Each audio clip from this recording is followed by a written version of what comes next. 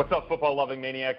Time for another playoff edition of Three Honest Lads, and watch out, the big bad wolf, the team that rules the Western Conference, that everybody fears.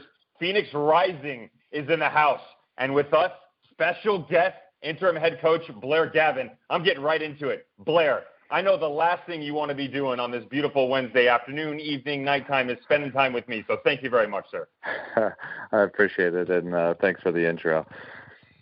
Blair, you've kind of been you've been through everything with Phoenix. Obviously, a player going back to 2016. You spent plenty of time in MLS, transitioning to USL at the end of your career. National experience, assistant coach, now the interim. Talk to me about, and this has kind of been my first question for everyone. Talk to me about the journey and the transition that this team has been through, starting all the way back in March to now playoff time, one of 16 remaining teams. Oh, yeah, man, it seems like ages ago back in that time. But, you know, we came out of preseason feeling really good, played a lot of quality MLS sides, and, you know, started the season off against Portland, and we're flying. Obviously, came to a screeching halt, and it was difficult. We lost the best time of the year with the weather. And then once we got back, we hit right into the summer months, which is very difficult for players to get adjusted to, especially off of, you know, what was a break and the uncertainty moving forward. But credit to these guys. They've stuck with it. We found out games were on the horizon, which made everyone excited. And, you know, week by week, I felt like the team progressed and got better. And it's been a grind. It's been a challenge, but this team has shown resilience throughout. Coach, take me back for a second, because this is a team coming into 2020 after the 2019 year, points record, 20 wins in a row, goals. I mean, pretty much everything. And defensively, you guys locked it up as well. What was it like? General Manager Bobby Dooley, your coaching staff, what was it like in the offseason, and how did you address areas that you feel like you guys needed to get better because you had done so well in the previous season minus the trophy?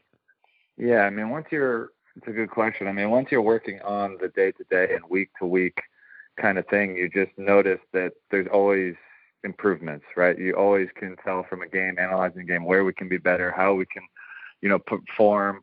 And you look back at the season we had, and yes, it was fantastic. And it's something that we're very proud of at this club, and something that we're, you know, striving to continue to do well. But we felt as if, you know, we need to progress as well. All the teams are, you know, gunning for us. There's a lot of teams who have increased their ability on the field as well. And, you know, it's something that if we're not progressing, then we're standing still. And in this league, that means you're going backwards. Blair, talk to me about Rufat Dadashov. You know, you lose Adam John. It seems like every single year, a good thing, but also a bad thing for the club. Some of these guys are getting the opportunity to go elsewhere. It was Chris Cortez. It was Adam John. You get another replacement to come in, a different look for sure, but it feels like a seamless transition. What has that been like for you guys in the number 9 position? Yeah, it's been nice to work with Rufat. He's, you know, top professional in first, out last, making sure he's ready to go from a fitness perspective, and then just to work with him and see his tactical and technical execution has been fantastic. I mean, when we were looking at forwards and Adam John and Chris, they kind of started, and then we also had a decent one too, Didier. So, you know, we've had the number 9, and we know what we're looking for in that position, and Rufat ticked a lot of those boxes when we were scouting him. And so when he came in here, it's always, can he get accustomed to a new country? Can he get accustomed to new teammates?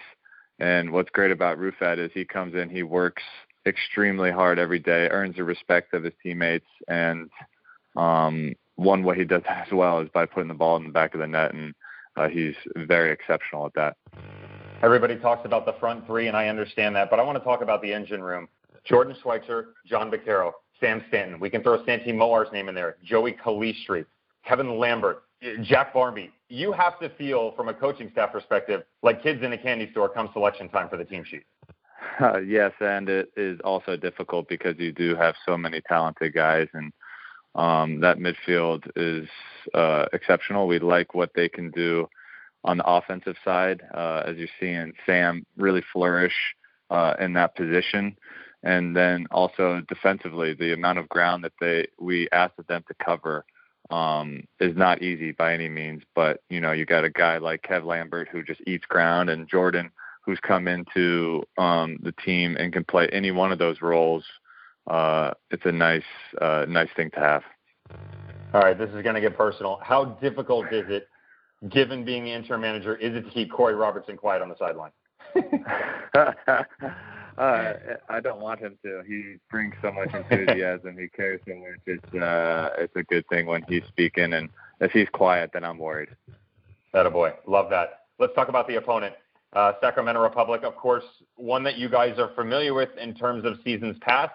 As mentioned, from a player and a coach, you've been involved in all of it for quite some time now, but didn't have the opportunity to play him this year.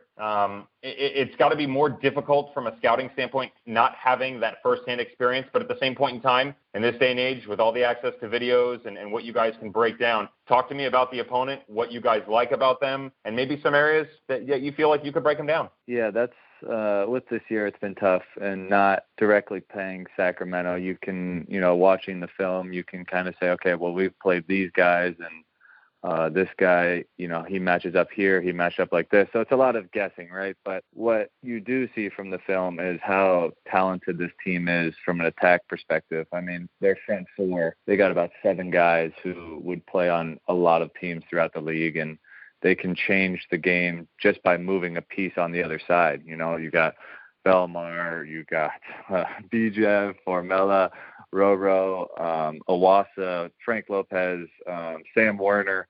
I mean, it's a wealth of options. And then in the midfield, you got Andrew Wheeler, you got Skundrich, you got Villarreal. I mean, it's a team filled with talented guys, and with a historic club that has shown success and knows what success looks like. We're really excited to play against them and have the opportunity to play against those guys. Blair, going back through your career, and I talked a little bit about it, of course, coming out of Akron, the Zips. You started at IMG. It's Chivas. It's Atlanta Silverbacks, Seattle, T2, Phoenix Rising, again, the youth national team. Obviously not COVID. No one's had experience in terms of that. But have you ever experienced anything where you've had to navigate troubled waters, like not a pandemic, but there's quarantining or there's something set away where maybe you guys are isolated a bit more because of the press or anything like that you can have an impact on your team? Or is this a first for you guys? Yeah, this is the first. This is definitely a first. And yeah, that's it. Most difficult thing you've ever faced, coaching wise? Yeah, for sure. How about the dressing room? The boys, an opportunity now. This is a team, it's the rebrand in 2017, and you gained some momentum, right? In 2018, some new players, some faces change. You guys get all the way to the final, fall just a bit short, just that one goal by Luke Spencer in the 62nd minute. Record-breaking season of 19. You get knocked off by the Monarchs. You go on to win the thing. And now 2020, you're right there. You finish second in the Western Conference, only behind Reno. What's the thought like with the boys right now? Yeah, I think this year has, like I said, one from the earliest question, has been long. It's been challenging. It's been a grind.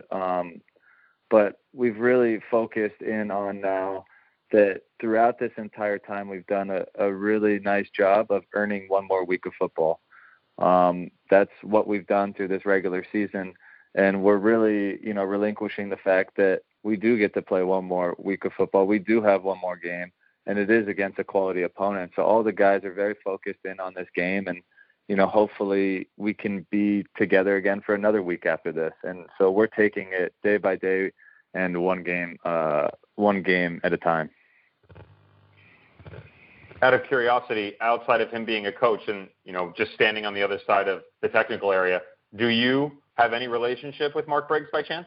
No, I don't, but I've admired the teams that he's had, with the Monarchs and now Sacramento. That he always plays a nice brand of football and has always been producing, winning sides. So I have, a lot of, respect for how he goes about and sets up his teams, and I'm excited to coach against him. Coach, I'm one of the fortunate few, and I'm beyond grateful for all the time that you guys always give us to get a peek behind the curtain. And I know that when Peter Ramage took off, that the information relayed to us that you were more involved in the day-to-day training sessions and things like that. Corey would take on set pieces. Does that still hold true right now? Yes, it does. Obviously, there's Rambo leaving. I'm sure he was very modest in what he said, but losing him was losing a lot. And also with Rick gone, losing the head coach temporarily is challenging because of all the weight he carries as well. So Corey and myself and Steve Cook has been helping us out a lot. We're doing the best we can over here, and along with all the other staff members, and I'm very thankful for that. Seeing it firsthand, I know Rambo liked to jump in the training sessions. True or false? In his absence, you now jump in to get involved.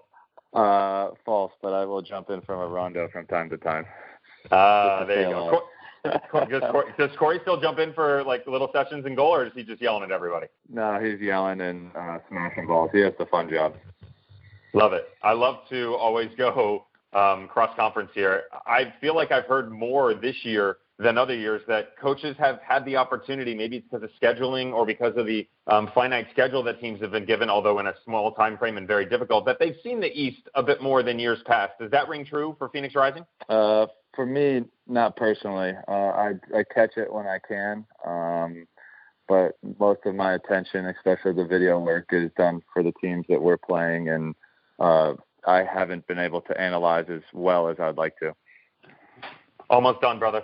In the Western Conference, if you guys are able to take down Sacramento Republic, and let's say for some giggles, Reno takes down LA, is there any conversation in the back room right now of a bit of retribution given the 2-1 loss you guys experienced a couple weeks ago and the opportunity that may arise in about 10 days' time? What we've talked about is how the games that we got and the crossovers that we have is two exceptional teams, and I think LA will certainly give them a run for their money, and they're a quality side, and Reno, Sac. I mean, it's those two teams that you just know that are difficult opponents. So, right now it's Sacramento, and that's all our energy, because if we don't give all our energy to those guys, it could be a long night.